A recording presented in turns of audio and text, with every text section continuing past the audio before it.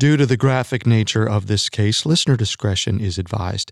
This episode includes dramatizations and discussions of murder, assault, sexual abuse, anti-Semitism, and suicide. We advise extreme caution for children under 13.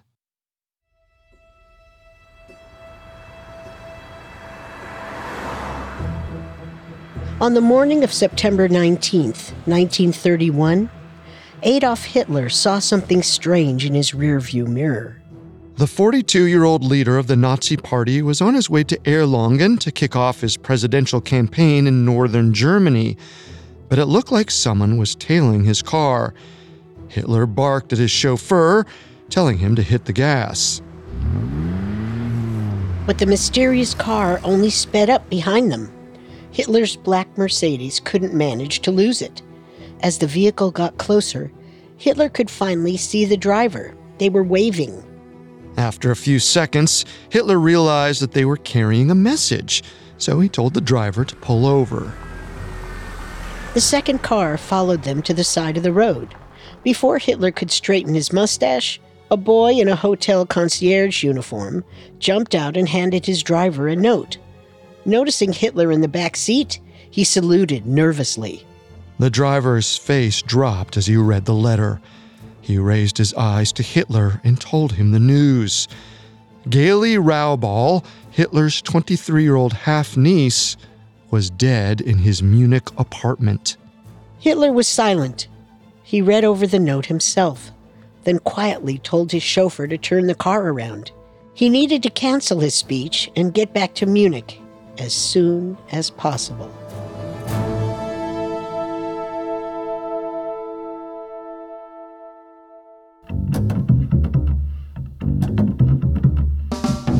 This is Unsolved Murders, True Crime Stories, a Spotify original from Parcast. I'm your host, Carter Roy. And I'm your host, Wendy McKenzie. Every Tuesday, we dive into the world of a real unsolved murder and try to solve the case. You can find episodes of Unsolved Murders and all other Spotify originals from Parcast for free on Spotify or wherever you listen to podcasts. This is our first episode on the murder of Geli Raubal. This week, we'll talk about Hitler's alleged romantic obsession with his niece and her mysterious death in 1931. Next week, we'll cover the Nazi Party's efforts to destroy information about the case and dig into the theories about her gruesome murder.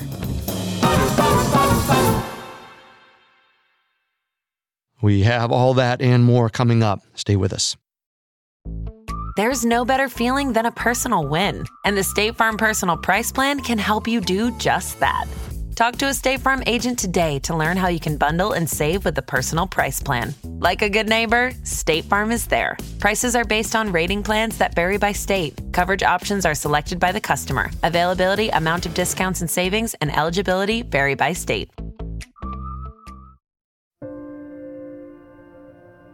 Angela Raubal, who eventually went by the nickname Geli, was born on June 4th, 1908, in Linz, Austria.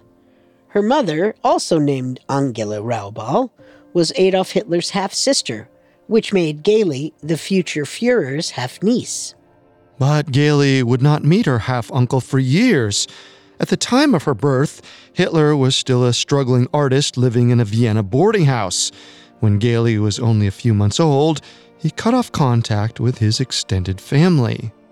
Matters between the family became even more strained when Adolf refused to care for his orphaned younger sister Paula. Paula was sent to live with Geli's family, and things got heated. Geli's family needed money to care for Paula, and her father frequently clashed with Adolf, insisting that he contribute. But Adolf refused, claiming that his sister wasn't his responsibility. Then, in 1910, Geli's father died. She was only 2 years old. This left her mother alone with 4 children, Geli and her 2 siblings, plus Adolf's sister Paula. Angela couldn't get a job and struggled to feed her family on a widow's pension. Her half-brother Adolf visited occasionally, but always rejected her pleas for financial help. In 1919, Angela was offered a job at a hostel for Jewish students in Vienna. She moved the kids, including 11-year-old Geli, to the city and took the offer. The kitchen only made kosher food, and Angela was said to be very strict about carrying out the Orthodox rituals, even threatening to fire another cook when she saw them breaking the protocol. That same summer, Adolf was a favored intelligence agent in the German army, working to infiltrate the German Workers' Party in Munich. He was no longer a starving artist. He fought in World War I and moved to the intelligence department after impressing his superiors with his public speaking skills and firm belief in German nationalism. While Adolf was supposed to be spying on the German Workers' Party, he became enamored with their anti-Semitic nationalist views. He started speaking out at the party meetings and caught the attention of party leadership. Eventually, he was asked to become chief of propaganda for the party. Less than a year later, the German Workers' Party would change its name to the National Socialist German Workers' Party, known to much of the rest of the world as the Nazi Party. Hitler was discharged from the army in March 1920 and began putting all his efforts into the Nazi Party. It was already growing quickly, and party meetings drew crowds of more than 2,000 people. There, Hitler's stirring and hateful speeches got top billing. He also formed the party's first paramilitary wing and allowed these troops to terrorize Munich. These early stormtroopers instigated beer hall brawls that left civilians dead and strategically killed off the party's political enemies. The city's police commissions turned a blind eye to right-wing violence and didn't stop Hitler's private army when they played war games in the streets of Munich. Hitler used the pandemonium to his advantage, ranting about the breakdown of German society at every rally and positioning himself as the only person who could restore order. As the country's economy tanked, more and more Germans were drawn to the violent rhetoric of the Nazi Party.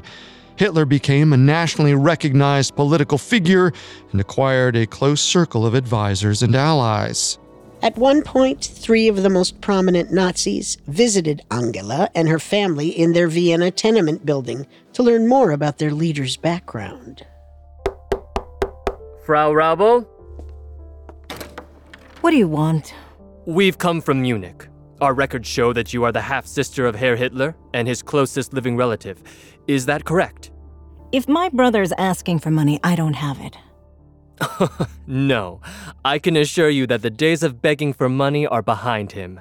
We're just looking to talk to you. Would you like to go to a cafe with us? If you'll pay for it. Of course, Frau Raubal. Wait on the landing. This is my oldest daughter. She insisted on coming with us. I'll warn you that our conversation might be a bit boring for a girl of 16. Oh, lucky for you, I'm only 15 and a half. 6 months shy of boredom. Oh, she's a funny one. Say, I have an extra ticket to the operetta tonight, but your mother seems busy enough. Would you like to accompany me to the theater? Oh, I'd love to. Mother never takes us. One of Hitler's closest confidants, Ernst Hanfstaengl, took Geli, who still went by Angela, out to the theater to win favor with her mother. He later told Hitler that his half-niece was bold, pretty, and clapped enthusiastically for every performer. But Hitler likely didn't pay much attention to this information. His mind was elsewhere. Just before Hanfstaengl visited the Raubals in the winter of 1923, Hitler attempted to take over the German government in a failed coup d'etat. The coup failed after 2 days, and on November 11th, 1923, Hitler was arrested for high treason. He was sentenced to 5 years in prison. Hitler wrote the first volume of his manifesto, Mein Kampf, in prison. He was released and put on probation after only 9 months. In 1925, 37-year-old Hitler retreated to the mountain village of Obersalzberg and began to obsessively plot his political comeback. As a rotating group of advisors and allies came through the house, Hitler realized that he needed a housekeeper. And who better to ask than his older sister, Angela? A message from Adolf. My dear sister, I'm writing to summon you immediately to my house in Obersalzberg. As you know, I'm very busy and have found myself in need of assistance for household tasks. I would like to take you on as a housekeeper. I will feed and clothe both you and your family in return. Perhaps the children will enjoy their time with Uncle Alfie.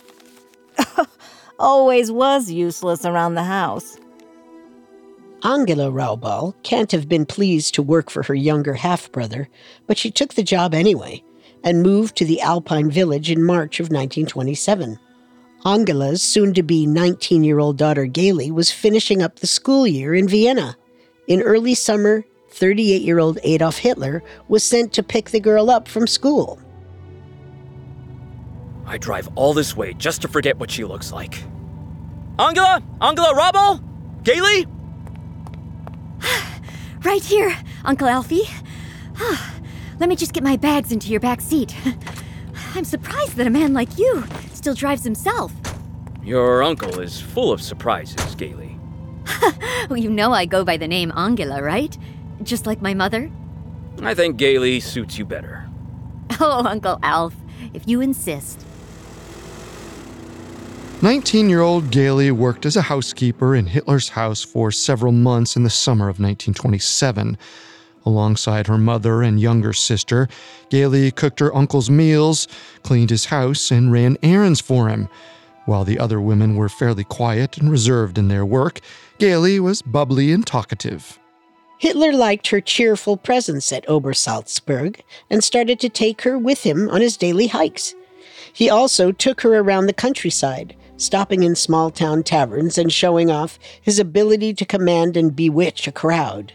During this time, Geli referred to him as Uncle Alfie or Uncle Alf, and seemed to see him as nothing more than a generous family member.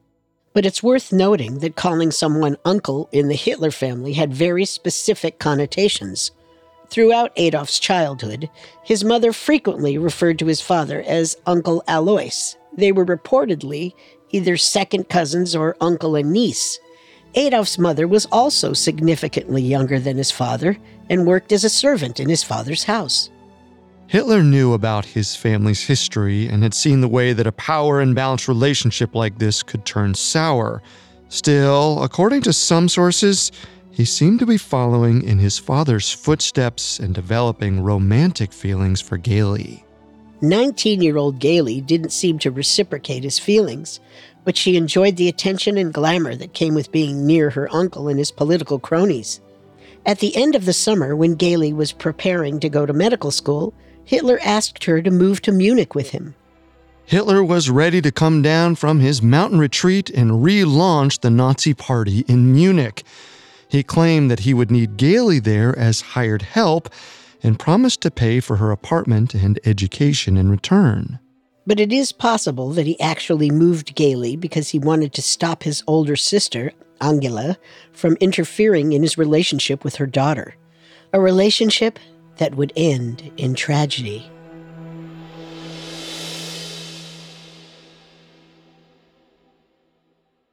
We'll cover Geli and Hitler's strange relationship next. Listeners, this month marks 60 years since John F. Kennedy became the 35th President of the United States, ushering his already prominent family into the highest enclaves of political power.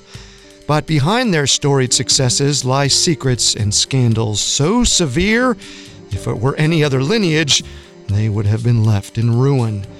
This January, to commemorate this iconic milestone, dig into the dramas of a real-life American dynasty in the Spotify original from Parcast, The Kennedys.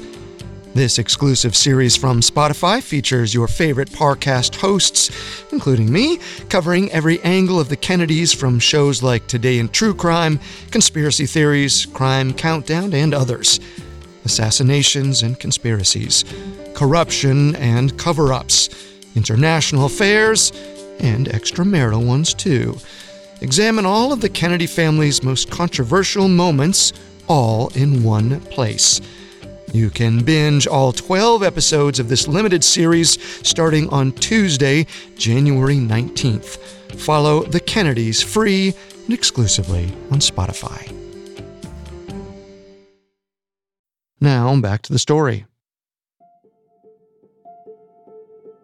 In 1927, 19-year-old Geli Raubal made it through less than a month of medical school before she broke off her studies.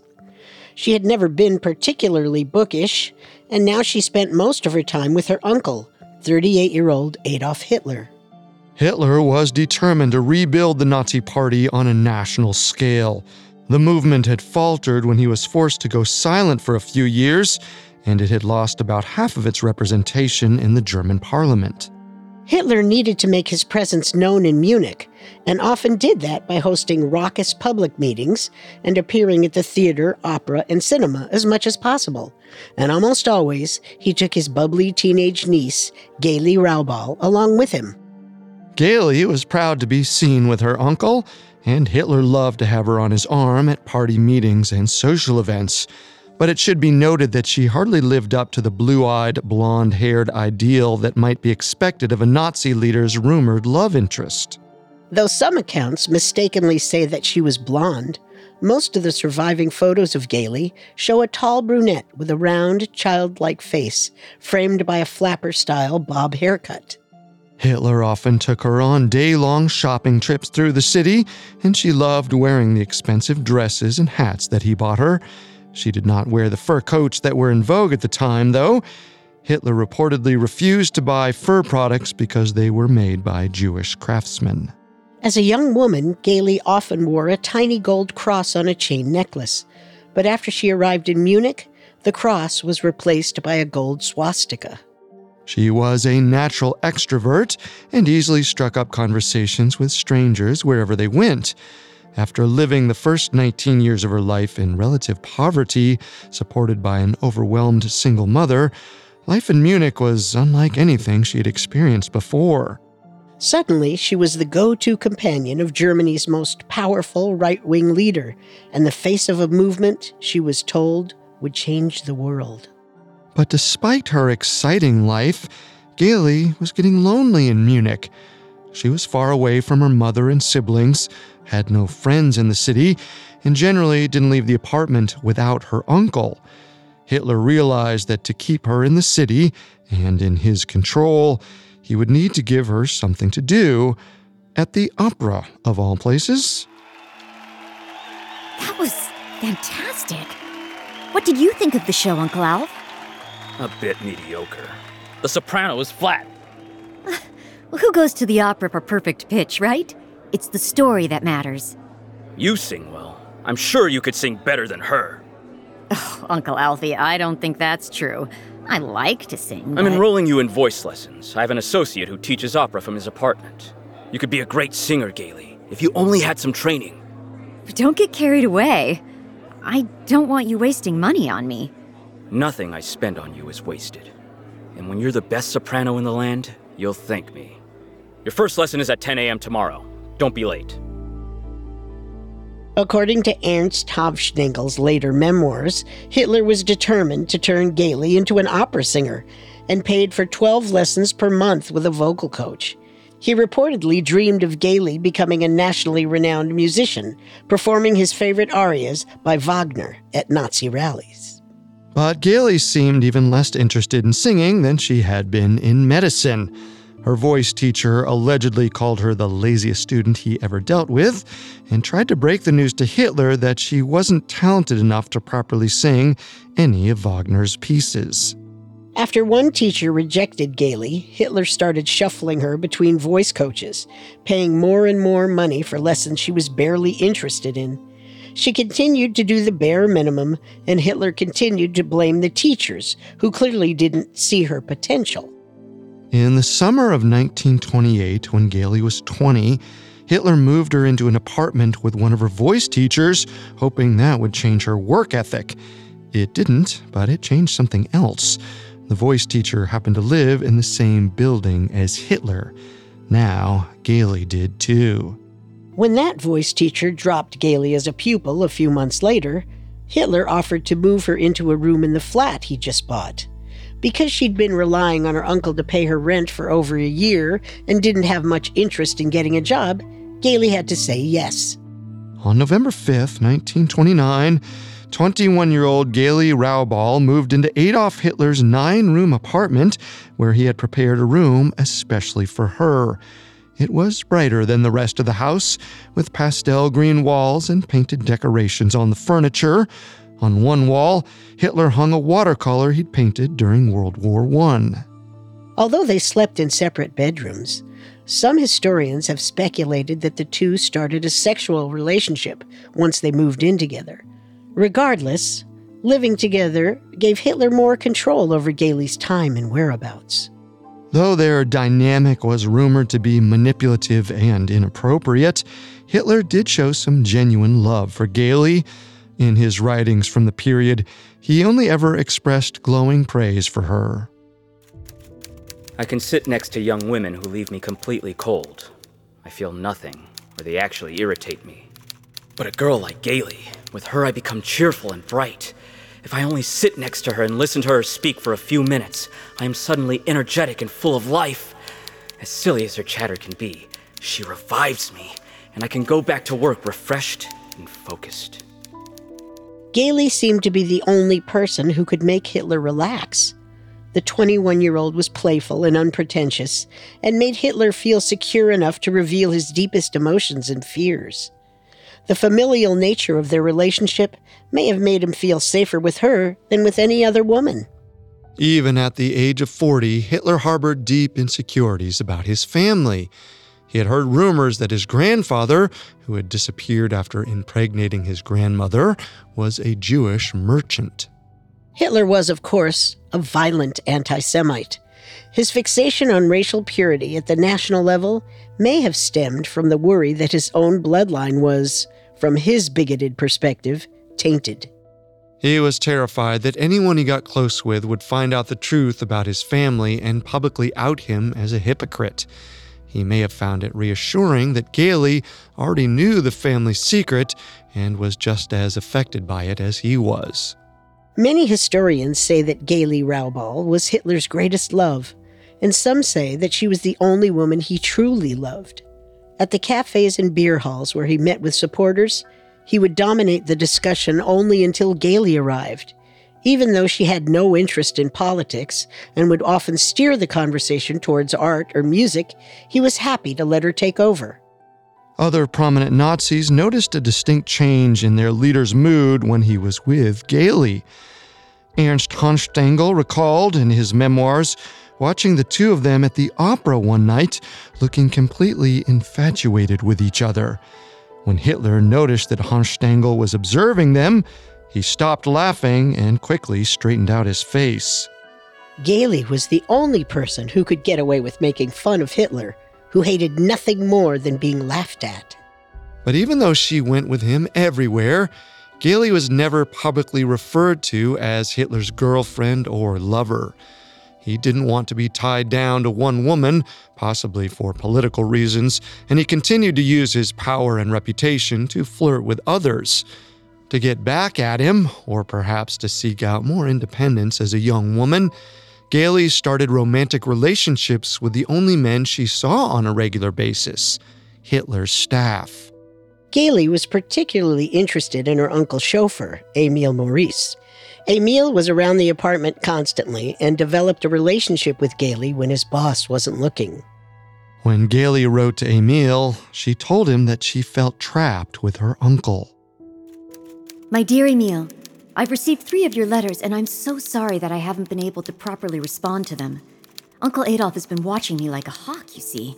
He knows about our arrangement, and he doesn't seem to be upset about it. How can he be with all the women he's seeing on the side? But he is insisting that we keep our relationship secret, at least for the time being. All the best from your beloved Geli. Hitler could have easily put an end to the relationship between Geli and Emil, but he allowed them to see each other for 10 months. It's possible that he got some kind of vicarious pleasure out of watching them flirt with each other, armed with the knowledge that he could punish Emil or Geli whenever he wanted. When Emil finally stepped out of line by asking Geli for her hand in marriage, Hitler quickly fired him. This was typical of Hitler's relationship with Geli's other lovers. He could tolerate them, as long as Geli assured him that he was her primary object of affection. Most of the time, Geli complied. She had a few dalliances with other men and even received another offer of marriage in 1930. But the 22-year-old reportedly maintained that she was in love with Hitler and planned to marry him one day. By early 1931, it seemed like Geli had accepted her role as Hitler's de facto female companion.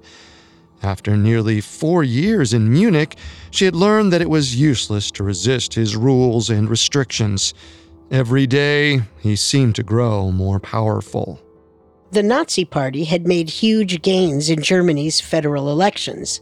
Hitler was hosting rallies all over the country, while his troops paraded in the streets. Everything he wanted seemed to be within reach, and other political parties felt powerless to stop him. Perhaps Geli felt that she, too, was powerless in the face of her uncle Adolf. She never voiced those feelings, though, until one night in 1931.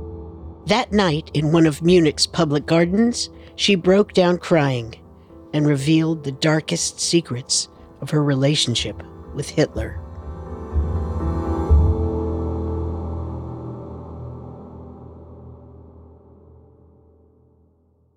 Coming up, we'll talk about the most shocking aspect of the relationship and Geli's attempts to escape.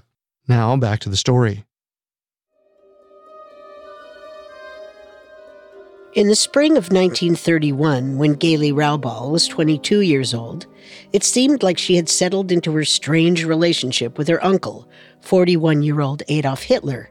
They lived together in Hitler's Munich apartment, where Geli was supposedly on staff as a housekeeper, though it doesn't seem she did any housework.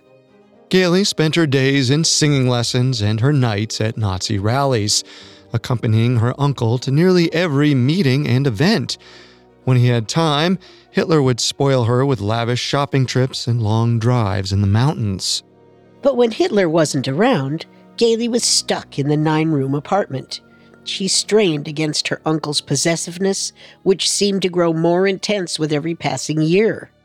Occasionally, Geli was able to convince Hitler to let her leave the house with another high-ranking member of the Nazi Party.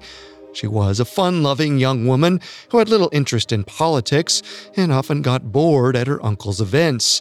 She begged Hitler to let her go to balls and parties with people her own age. Her go-to companion for these events was Otto Strasser, a 33-year-old founding member of the Nazi Party. Otto and Geli had become good friends during her time in Munich, and there were rumors of romance between them. In the spring of 1931, Otto accompanied her to a Mardi Gras ball. This was one of the few times that Geli was fully away from Hitler's supervision. She insisted on staying out as late as she could with Otto, asking him to walk with her through one of Munich's public gardens. Then, when they were safely out of earshot, she pulled Otto onto a bench to talk. The gardens look lovely at this time of night, don't they? Geli, what's wrong? Did I say something? No, Otto. I had a lovely time with you, really. Thank you for taking me. It's just... I hate to see you like this, Geli. Please, tell me what's happening. I'm scared to go home, Otto. I don't want to go in that apartment again. You'd never believe the things he makes me do. If there was a sexual relationship, it's very likely that Geli kept quiet about Hitler's sexual requests because she was afraid of retaliation. At this point, her uncle was in command of more than 100,000 armed soldiers and had killed off so many opponents that local newspapers kept a running tally of his victims on their front page. Whatever it was her uncle made her do behind closed doors, she had most likely been enduring it for more than 2 years. Her friends and teachers had noticed a distinct shift in her personality since she moved in with Hitler. The happy-go-lucky teenager had become a withdrawn, solemn young woman. Most of the time, she was stuck in an empty apartment with only a maid and a pet canary to keep her company. Some sources report that she maintained ill-fated secret relationships with men other than Hitler, only to have them torn away when her uncle found out. And if the rumors are true, when Hitler returned from his travels, Geli was expected to perform sex acts that disgusted her. When Geli had arrived in Munich, she had expected an exciting life at the arm of a rising political star. Instead, she found herself locked and controlled inside a gilded cage. She was miserable, and by the middle of 1931, it seemed she would do anything to get out. In mid-September of 1931, Geli, now 23 years old, phoned her singing teacher to cancel her lessons for the rest of the month. She told him that she was going to Vienna and that she might be gone for a few months. It's unclear why Hitler allowed Geli to make these plans. It's possible that Hitler was getting increasingly desperate to keep their relationship out of the press and wanted her out of town while he made some key political appearances that fall. Rumors were also circulating among the Nazi elite that Geli was pregnant. Some said that it was Hitler's child. Others said it was the child of a Viennese lover who she had met in Munich. Some accounts imply that Geli's mysterious paramour was a Jewish music teacher based in Vienna, but there is very little evidence to back that up. All we know is that Geli was ready to make an escape, and for whatever reason, Hitler was not stopping her. He too may have been getting tired of their arrangement. He had been seeing Eva Braun more frequently, and with the 1932 presidential elections looming, he may have been ready to jettison the controversial relationship with his niece altogether. But as Geli packed her bags for Vienna, Hitler changed his mind. First, he insisted that her mother had to go with her. Then he forbid her from going altogether. Whatever the reason, Hitler seems to have made the decision that it was safer to keep Geli in Munich under lock and key. Come in. Put your clothes back in the dresser. You won't be needing them. What? You're not going to Vienna anymore. I've decided. But Mother is already on her way. Then you can say hello to her before she returns to Obersalzberg. It won't be safe for you in Vienna. That's funny, Adolf, because from what I remember, it isn't safe for me here. Am I safe anywhere? Or am I some kind of porcelain doll that can only be handled with kid gloves? Don't make jokes with me, Geli. I thought you loved my jokes. Geli's Vienna plans were abruptly canceled sometime during the week of September 14th, 1931. There are many conflicting accounts of what happened in the next few days. One researcher said that Geli tried to escape on her own. She got as far as the Obersalzberg cottage, where her mother and younger sister still worked, before she was caught and forced to return to Munich. Another account says that she went to the theater on the night of Thursday, September 19th, with the wife of Hitler's top aide, Julius Schaub. In his memoir, Schaub said that his wife seemed worried about Geli when she arrived home that night. She said it looked like Geli had been crying, but that she refused to say what was wrong. And yet another set of witnesses say that Geli and Hitler went to a restaurant on Thursday night and that Hitler stayed in a private room there until 1 a.m. The restaurant owner claimed to have seen Hitler drinking beer, which was out of character for him. He almost never drank alcohol.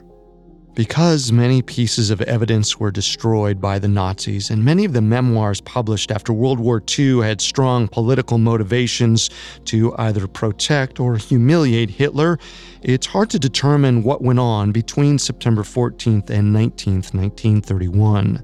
But there are a few solid facts. One, we know that Hitler had to leave for a speech in Erlangen that was scheduled for Saturday, September 19th. He left Munich on Friday afternoon and had lunch with Geli in the apartment beforehand. Spaghetti's undercooked. One really thinks Germany's next chancellor could ask his staff to cook spaghetti correctly. But the Fuhrer is just full of surprises, isn't he? It will be nice to have a few days away from that sniveling little voice of yours. I wish that I could say the same. But I know I'll hear you barking whenever I turn on the radio. Take that back now, Geli! I know you're too stupid to understand politics, but you know what happens to people who say things like that! Enjoy your time in Erlangen, Uncle. You know I'll be here if you need anything.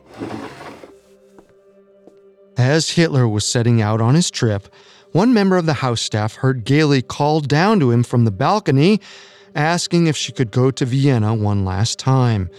Hitler paused with the car door open to yell, "No." Another witness claims that Hitler hesitated after this and went back upstairs to try and apologize to Geli. Apparently, he stroked her cheek and whispered something to her, and then she turned away angrily and waited for him to leave. Once Hitler was on his way to the Nuremberg hotel where he would stay the night, Geli wandered around the apartment. She called a friend and chatted for a while, talking about clothes and a show she'd seen at the theater. She spent the afternoon tidying up at the house and told the maids that she wouldn't be needing dinner that night because she was going out with friends. Then she locked herself in her room, leaving the key in the door. At one point in the afternoon, Geli started writing a letter to a female friend in Vienna. Though the trip she'd planned had been canceled, she seemed to be positive that she'd return to Austria soon. When I arrive in Vienna, hopefully very soon, we'll drive together to Semmering and... The letter was upbeat, envisioning a trip to Semmering, which is a mountain retreat south of Vienna. But it cut off abruptly in the middle of her sentence. It seems like Geli was interrupted suddenly while writing. But by what? It's impossible to say, but the letter was probably the last thing that 23-year-old Geli Raubal ever wrote. Sometime between nightfall on the 18th and the morning of the 19th, a bullet from Adolf Hitler's Mauser 7.65mm pistol blasted a hole in Geli's chest. The next morning, she was found face down in a pool of her own blood. After the body was found, Munich's Nazi elite swarmed the apartment, and Hitler's private secretary, Rudolf Hess, desperately tried to get in contact with his boss. But Hitler had already left the Hotel Deutsche Hof and was on his way back to Erlangen. Hess asked the hotel to somehow summon Hitler back to Munich immediately. They put one of their concierges in a taxi and commanded the driver to catch up with Hitler's car. After reading the note, the driver broke the news to Hitler. Geli Raubal, his niece, the only woman he ever loved, was dead. Geli Raubal's death was immediately ruled a suicide, but some speculate that this wasn't the case. Next week, we'll talk through all the theories of who killed her or why she might have shot herself.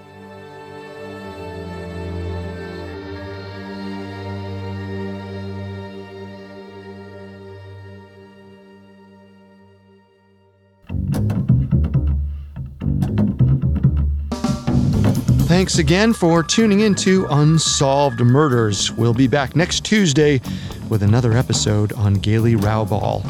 For more information on Geli, amongst the many sources we used, we found Hitler and Geli by Ronald Heyman and Explaining Hitler, The Search for the Origins of His Evil by Ron Rosenbaum, extremely helpful to our research.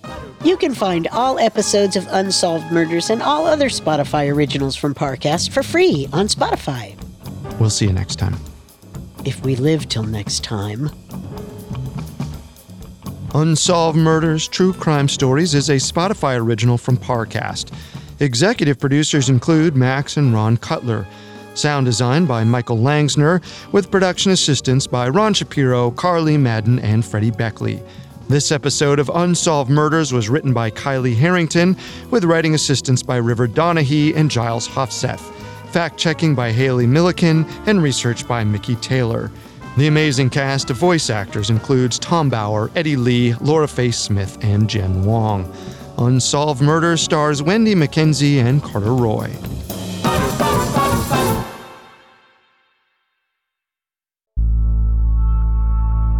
Fact, fiction, fame. Discover the real story behind one of history's most formidable families in the Spotify original from Parcast, The Kennedys. Remember, you can binge all 12 episodes starting on Tuesday, January 19th. Listen free and exclusively on Spotify.